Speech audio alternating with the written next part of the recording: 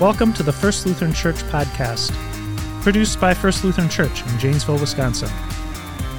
We are a congregation of the Evangelical Lutheran Church in America who are seeking to embrace love's adventure together. In this podcast series, we explore some of the contours of that adventure through conversations with friends and members of the community who are on the journey with us. We're glad you've joined us.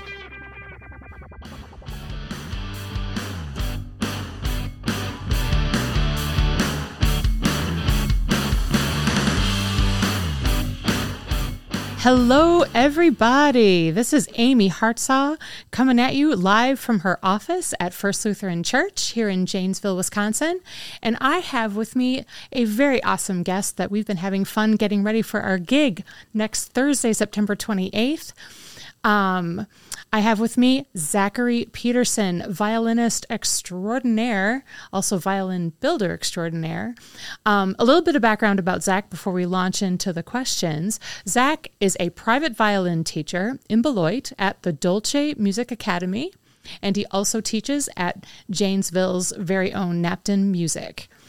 And we actually had you play at our church last week, September 17th, for our two services. So thank you so much for being here. How you doing? Doing right fine. Thank you very much. Nice. So folks, you got to come on September 28th because we're going to do a really cool gig where you get to hear that voice again. Janisa in Janesville, 6 to 9 p.m. Be there. So, Zachary, let's just dive right in. I just wanted to ask you quick. So, how did you start in music? Like, what's your musical story? I started with the school music program, looking for something to do after school in about fifth grade. So they had come around with the drum bugle corps at first, but then I took that slip home to Ma, and she said, "Oh well, that's too many nights." We'd have to do Wednesday night for the whole year, summer, and they're very strict with schedules. So I would have had we done that. I guess I would play trumpet or bugle. Ooh! But we passed on that, and then the next thing they brought in were the orchestra instruments. So that's how I decided to start. Nice. And you've studied at several different places within the United States and Canada. And one of these places was Roosevelt University in Chicago at the College of Performing Arts. Mm-hmm. Awesome. And was that there that you had a chance to work and be coached with by Yo-Yo Ma? That was after I graduated from Roosevelt, and then I had gotten into Chicago Civic. Some people did them at the same time, but I didn't. So I did 2 years in Civic after Roosevelt, and usually twice a year we would do a big project with Yo-Yo Ma. He'd come and work with us, and he would have us break off into splinter groups and play Brandenburg, and they'd usually send us to outreach. We'd play at the Chris Kringle Mart. Oh, cool. I've been to that. And all sorts of stuff, so it was always a big deal. So the Chris Kindle Markt is that's the big market in central Chicago, right? Yeah, right downtown. Right downtown. Oh, that's beautiful. Oh my goodness. And when was this? I wonder if we actually ran into each other. This would have been I graduated in 2014, so it was from 14 to 16 is when I was in Civic. Oh my gosh, I might have actually heard you play because, folks, I was living in Wisconsin and I was visiting a friend in Chris Kringle Markt. Well, that's cool. Potentially it would have been a big thing, I think, because they had the whole orchestra down there and they'd have heated tents. And then, so if you remember an event with Yo-Yo Ma there, it would have been us. Oh my. Well, we're going to have to go check. I'm going to have to ask my girlfriends, be like, hey. So I did have a fun question. What is the worst piece of advice that anyone gave you when you were starting out as a musician or in the middle of your musical career? Well, I think that the worst advice, and it's still given to this day, okay, is professors who kind of look down upon people who can't support themselves on music stuff alone. And I was told that, you know, if you really want to be in the business, you have to, you know, don't go down any other career paths. You have to, whether it's teaching or performing, you have to make your money from that. That's what makes you a professional. The reality is that it's just very hard to do that. If you can do that, it's fine. But I think that going forward in the way the world is going, that becomes less viable every day, and just like kind of encouraging people to be creative with how they make music, and if they can make it a viable way to make money. If, you know, and the reality is a lot of people get around that by they'll often have a partner or get married to somebody who's not in music. So, and that makes it possible to do it. So then when it's just bad advice, I'd say, because a lot of people kind of find ways around it so that they're making their personal money from performing, but they have help, whether it's from parents or from spouse or whatever. Yeah. And so the idea of this kind of, you know, being looked down upon if you have to go work something that isn't music related to be able to do the things you enjoy, I think is outdated, and it's disingenuous. And I think people should just figure out how to balance their life the best they can. And it doesn't make you any less of an artist if you have to, no matter what you do, to bring, to survive. I agree. I mean, I have a dear friend. I just talked to her. She was on she calls it, she made landfall. She's actually a director for a cruise company called Azamara, for anyone interested in doing cruises. And she is a singer. And she did cruise ship singing for a while until that actually she really was realizing, you know what, I know I'm not going to be able to do this into my 60s. So she got creative and learned how to run a boat. And now she's now the captain of a ship, and she still gets to sing. Well, that's the thing. So say for instance, if you can do something that's more efficient making money, and then you can choose the projects that you do instead of any crumbs that come your way, are you really, is that not going to make you a better artist in the end? You know, and not to say we're all in that position where we have to take the crumbs. I certainly do. Oh, but sure. I think that if there's a way out of that doesn't involve music, I don't think people should be looked down upon. It just makes sense, because then it's like, hey, if I'm going to play or do something, then it's something I want to do, you know, and then you might have money to support that as well. Exactly. Well, actually, you know, what's really cool is that you just took a piece of really bad advice that friends I've been given as well, which interestingly enough is changing. It's actually changing. And I think it's because people our age are now the professors, and we're all like, hey, you know what? You're going to have to be creative.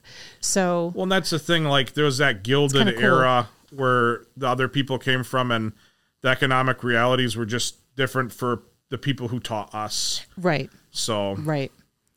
That's a beautiful way to put it. Absolutely. So speaking of being creative and thinking outside whatever boxes that are in front of us, you actually build violins. I've seen you debuted the Chunk. Oh, I named it after an internet meme. It's the Big Chungus, because it's a big ugly Chungus fiddle I made. That's it. Yes. Yeah, you debuted it at First Lutheran's the classical event because everyone got sick. Yeah, I just brought it up and made stuff up, and then just took over the stage and used this opportunity to be weird in front of your all your Madison folks. I got a kick out of kids. it because it's like, I know these are the kids that are like the upper echelon, and their parents are they're like, yeah, we got to do this proper stuff. And I knew that. And I was like, I want to see if I can, you know, kind of like freak them out a bit, you know, with some stuff. Well, actually, it worked. There's actually a young viola player remembered you, and he's at Indiana. He's at one of those places, but he took your words to heart, and he's like, I'm gonna keep going forward, but I'm gonna keep this gentleman's words at heart. Plus, he also loved the Big Chungus, and I don't know if he follows you on TikTok, but I will see if he does. I don't think I was doing it too much then. Okay. I started doing that more recently. Well, I was going to say, speaking of friends, TikTok, Zachary Peterson Violin. Again, it's Zachary Peterson Violin. His TikTok is amazing. What I've seen, I'm on there. Ta-da! So there's a little bit of that, but also there's, you do a lot of reels, you do a lot of Irish stuff, and I want to hear more about your Lego violin. Like, how did this get started? All right, so I had an idea a while ago because I started with YouTube, which I want to get back to, but it's just kind of, I'm trying to build like a little bit of a audience just to promote, because if people know who you are, maybe they might be interested in lessons and stuff, and you can do things remote and everything. So, oh yeah, it's a little trickier because it seems like there's just like a lot of people on TikTok, and so I was making those shorts and stuff, and I had this idea. It's like, well, what if I made a fully acoustic violin out of Legos? And so cool. I did that and made a whole video about it, and it was a real challenge to do that acoustically. Now, that's not the instrument I use mostly for my TikToks because it's kind of hard to play. Oh, you use the electric one? So after that, I thought, well, an electric one is actually pretty easy, and people have made like electric guitars and stuff with Legos that have been glued together, and then and mine is very crude by comparison. But I'm like, well, if I've done the acoustic, the electric, I can have more possibilities with. And so I took that and basically just put together a big, long rectangle and with one of those Lego backing sheets and mounted up the bridge and stuff to that. And then I bought like a distortion pedal at Napton, and that pretty much is what seems to be the most popular thing I do. It's not nothing I do is that popular, but it's 2,000 views is popular. Well, you talk to some of the kids in the high school is like got like 20,000 followers from like doing their dances, and I don't think they'd agree. But for my I'm pretty happy with it, and well, good. So it's just like, so you put on, so it sounds like a little bit like a rock and roll guitar, but with the violin, sustain and everything. And so I do the Irish music, and I'll do like just little themes from famous classical pieces and jazz them up a bit. And it's, people seem to like that. Okay. And then, like I'll post, if I can take advantage of my rehearsals with like Amy or Ian Nee, I'll be like, oh, can I just record this, and I'll just do it on my phone and throw it up there too. So, anytime that I think I got something that sounds pretty good, and that's kind of the beauty of that platform is it's a little bit more casual and that's kind of like, I see a lot of my colleagues, they go more into they'll try media projects and stuff, and it's the very heavily produced and classical music tends to go in that direction. You're trained to be very, for sure, like I don't know what the word would be, just very hyper focused on quality and refinement. Yeah, very polished. But and that's a good thing, depending on what you're doing. If you're making an album, if you're making a music video, but if my thing is that, well, I'm kind of a nobody, it's going to take me like 3 weeks to put out something even half that good. But, the nice thing about TikTok is you can just, I play well. I know I'm trained in that. I can just turn the camera on and utilize stuff that I would do anyway. Yes, and exactly. People are interested in it. And exactly. It's, and then maybe that gives me time to come up with bigger ideas for more polished stuff. But if I was just posting like always stuff that has a lot of time, I'd be posting like once a month, if that, and then it would be, potentially to nobody, right. And that's got to keep the followers following. Yeah, and I don't know much about this stuff, but I know enough to know that it's just kind of like hit or miss. So you kind of have to throw a lot of things at the wall. And so that's kind of what I'm trying. I'm sure it'll fail spectacularly, but at least I'm having fun doing it. So, and I don't think you're failing spectacularly. I think you're doing very well. This man, ladies and gentlemen, is so humble. But the other thing I was going to tell you is that I have a dear friend. His name is Rene Barbera. He's a Rossini tenor, and he just moved to Paris, so he's doing quite well for himself. He actually throws up TikToks of him warming up. Oh, there you go. So talk about brave. Like he's like, hey, I just want to see how the notes are doing. So I'm just going to like plunk a note, sit here and sing for you with the window open behind me. And I'm like, that's so refreshing. Because for me as a voice teacher, I get to kind of watch someone warm themselves up. And I've known him since graduate school. But I think it's neat that he does this a lot. He doesn't throw up just his polished performances at the big houses. He'll warming up on a stage, warming up in his apartment, warming up on a train, Well, and that's the point, I think, of why that really works. Cool. Mm-hmm. Because I think people, I think a lot of people in classical music don't want you to see that. They want to be seen as like infallible. And I think people want to see, the human side. It's not about like just failing spectacularly, but just that it's like, maybe it's not 100% like, but we kind of are used to, polished. In the media industry, just hacking things to death so that they're like almost inhumanly perfect, and it's moving more in that direction as we speak. So having that could be.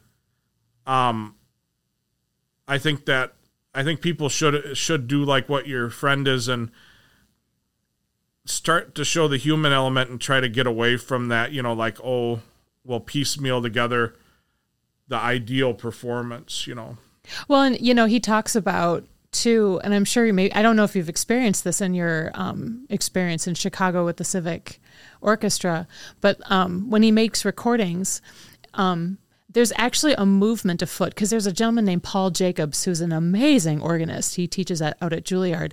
He does unedited performances of big organ works. And he, warts and all. I mean, and not that there's huge mistakes in them, but sometimes if you're listening really carefully or if you have the score in front of you, you can be like, I think he made that measure up, as you're listening to the Passacaglia and Fugue. Mm-hmm. But he said those are the recordings that are most purchased, are his unedited. When he says unedited, blah, blah, blah, he's like, they don't sell out necessarily, but he's like, everyone wants to hear those versus the whole, okay, that measure didn't go right, so we're going to plug in that measure, as you say, the piecemeal. Well, I think you can be more risky. Exactly. Right? If you know that. Yeah. And that's how they used to make recordings before splicing, and I'm glad to hear. I imagine it's a cultural thing. Nothing happens in a vacuum, so the ideas that I've come to, I'm sure, like you said, they're happening all over, because it's just like,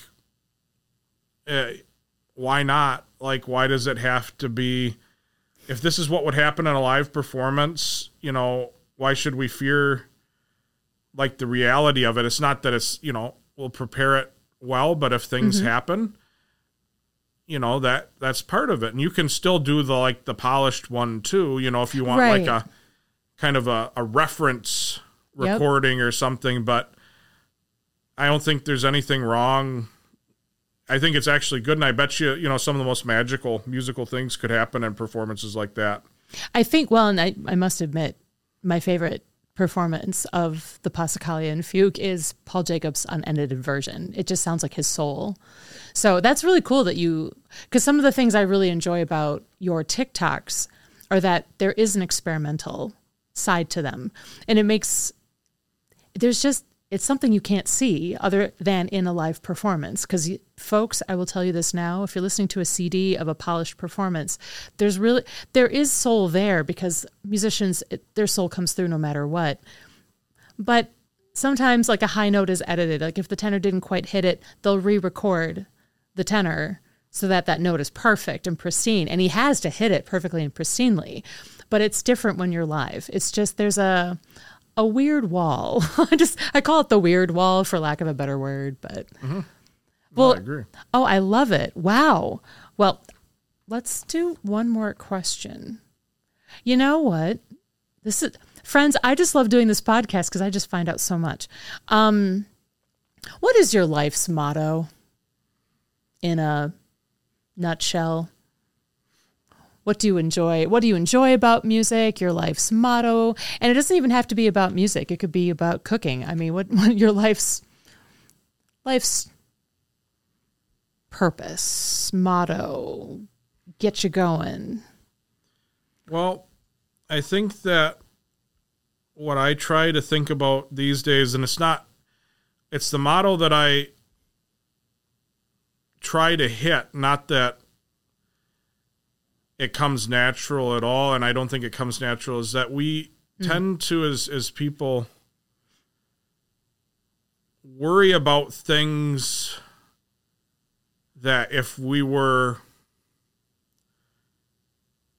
everything was taken away from us, which has happened in human history, inevitably we would think are pretty insignificant, and we will live our lives based around these things. And one of the things that I've tried to do is, like with the TikToks and stuff, a few years ago I wouldn't have done it because I'm like, well, somebody might not like them. And I changed my mind on that because it's like, well, it doesn't matter.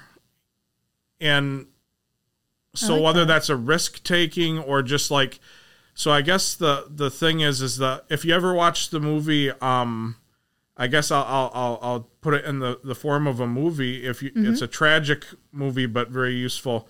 Yeah.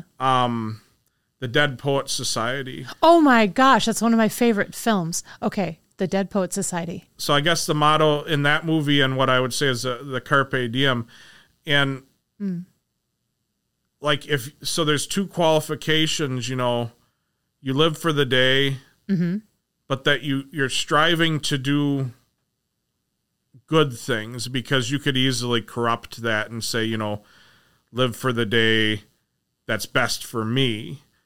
And but you also have to say, I want to do that with no harm or as little harm. You know, obviously we can unintentionally harm with anything. It's just part of life, but that we try our best to make the world a better place, but to also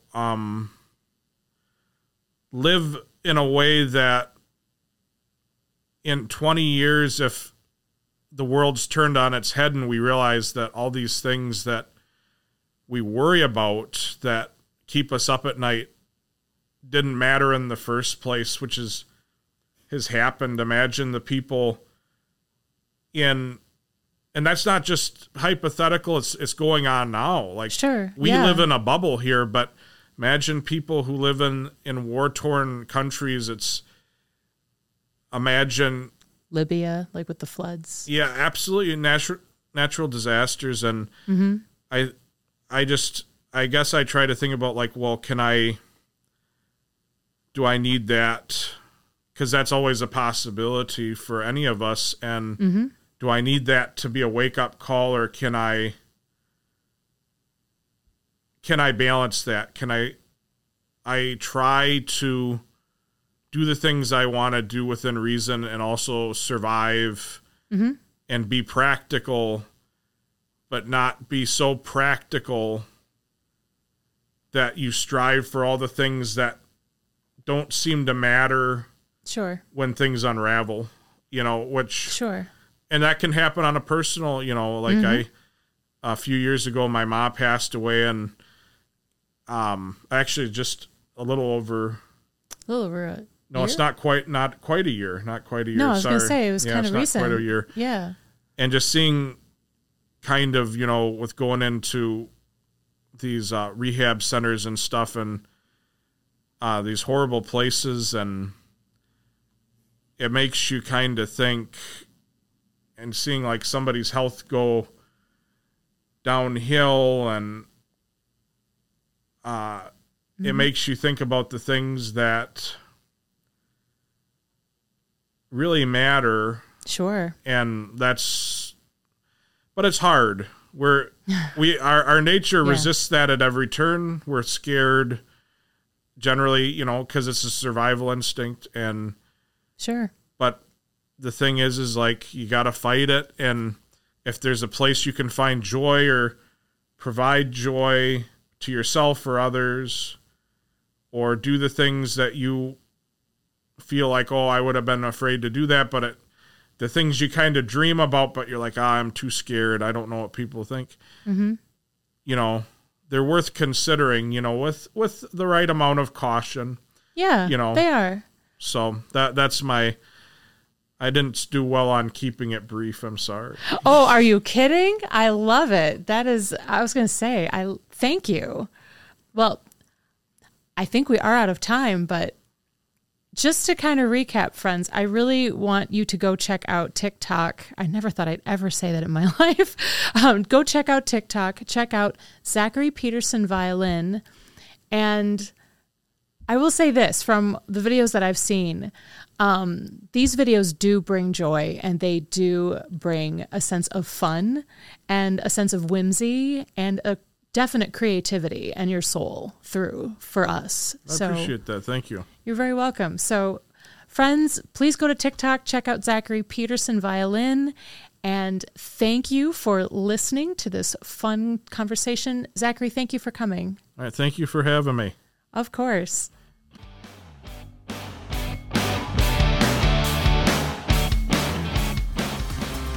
Thank you for listening to this podcast. First Lutheran Church is learning to become genuinely inclusive, thoroughly engaged, externally focused, and relationally centered as we seek to live intentionally like Christ in the world. Embrace the adventure with us. You can find out more about us on our website at flcj.org. We welcome your questions and comments, which can be shared through our contact page. We're also active on Facebook and Instagram.